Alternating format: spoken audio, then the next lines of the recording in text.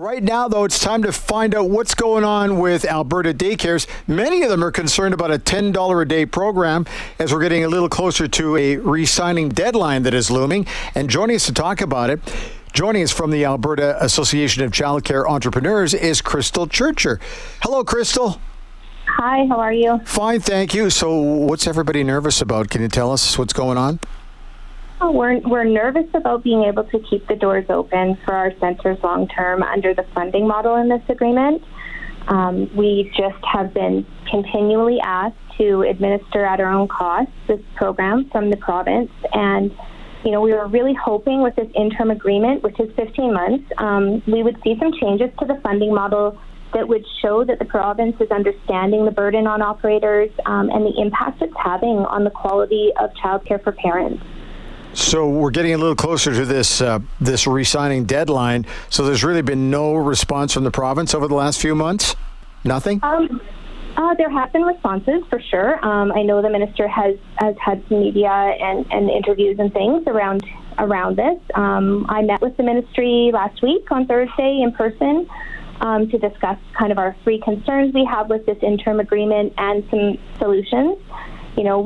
We're kind of really at a bit of a standstill with the province. We didn't leave the meeting with any solutions on the table. We definitely gained a bit of an understanding about how our province's hands are really tied by the federal government under this program. And, they do have some guardrails in place, which will allow them to do only certain things. But we're really hoping that, with budget talks next week, I believe, starting across the province, that we can have our ministry advocate for some transition funding for operators.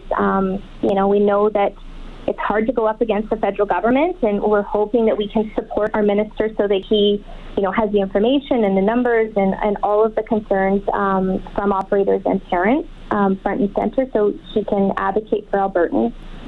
Krystal, when push comes to shove, usually stuff gets done. Do you see stuff getting done here over the next little while, or are you really a little concerned because nothing really seems to be happening?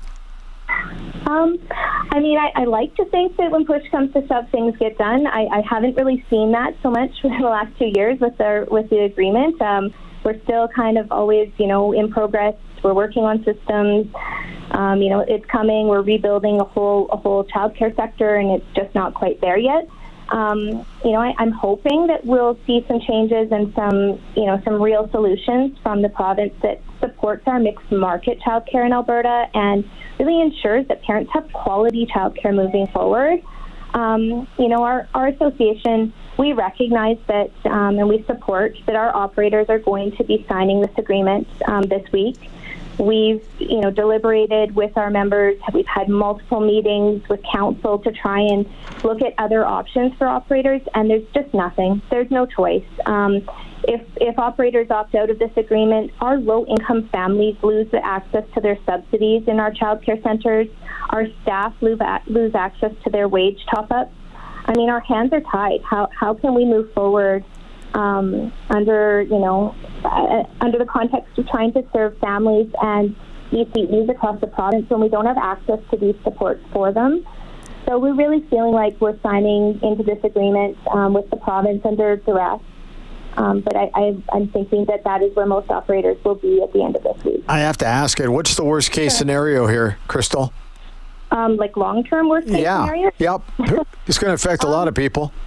It is going to affect a lot of people. I think that, provincially, if we don't make some really strong decisions, take some tough action to protect our provincial childcare system, our families in Alberta are going to see a decline in quality and services. There is only so much money that's available to childcare centers, private, nonprofit, public, however they're structured. There's only so much funding coming in. And what we're seeing right now is going to be reductions in services. We're going to see childcare operators have to make cuts to staff to support children with high needs. We're going to see loss of extra programming, and that will be a loss of, language programming, maybe sensory programming, music, art, those kind of things that just will not have funds to be offered in childcare anymore. I think, federally, if our province doesn't start advocating for our childcare system and parental choice and rights in the province, we're going to see a really standardized government $10 a day program roll out through the country and take over our childcare system in Alberta. And that's going to... Sorry, go ahead. So I was going to say every province is different, I'm guessing. Mm-hmm. Every province is different. The provinces have been left to negotiate their own agreements with the federal government under, certain guardrails and expectations, I guess. Right. So they've really been asked almost to essentially sell our childcare systems to the federal government for a certain amount of funds under these agreements. And it really puts restrictions on the province as to what they can do in childcare, which is provincial jurisdiction.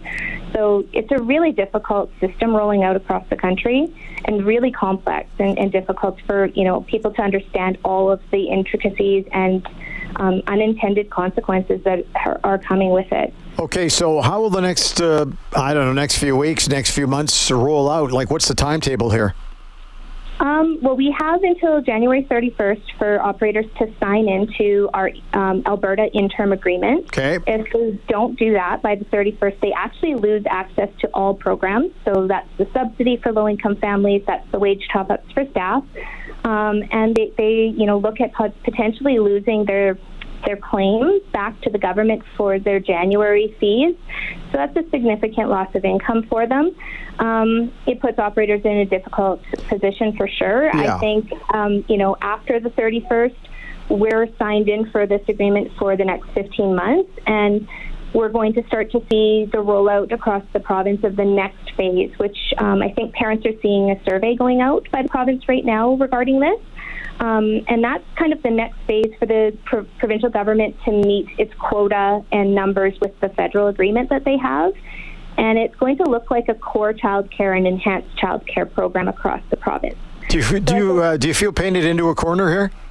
Oh, absolutely. Okay. Yeah, I feel that the province should not be celebrating operators signing this agreement as any sense of success or any markers for us actually having a choice and wanting to do this.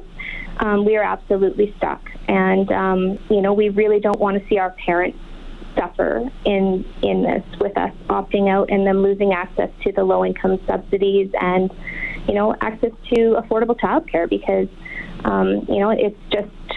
it's such a great intended system for Albertans to have access to affordable childcare. We just have to find a way that it's going to work for the province and protect quality and our mixed market in Alberta. Also, it's coming at a lousy time because more and more parents have to work just to make those ends meet, correct? Absolutely. I mean, we've only been given a month to really weigh all of the options with this provincial agreement.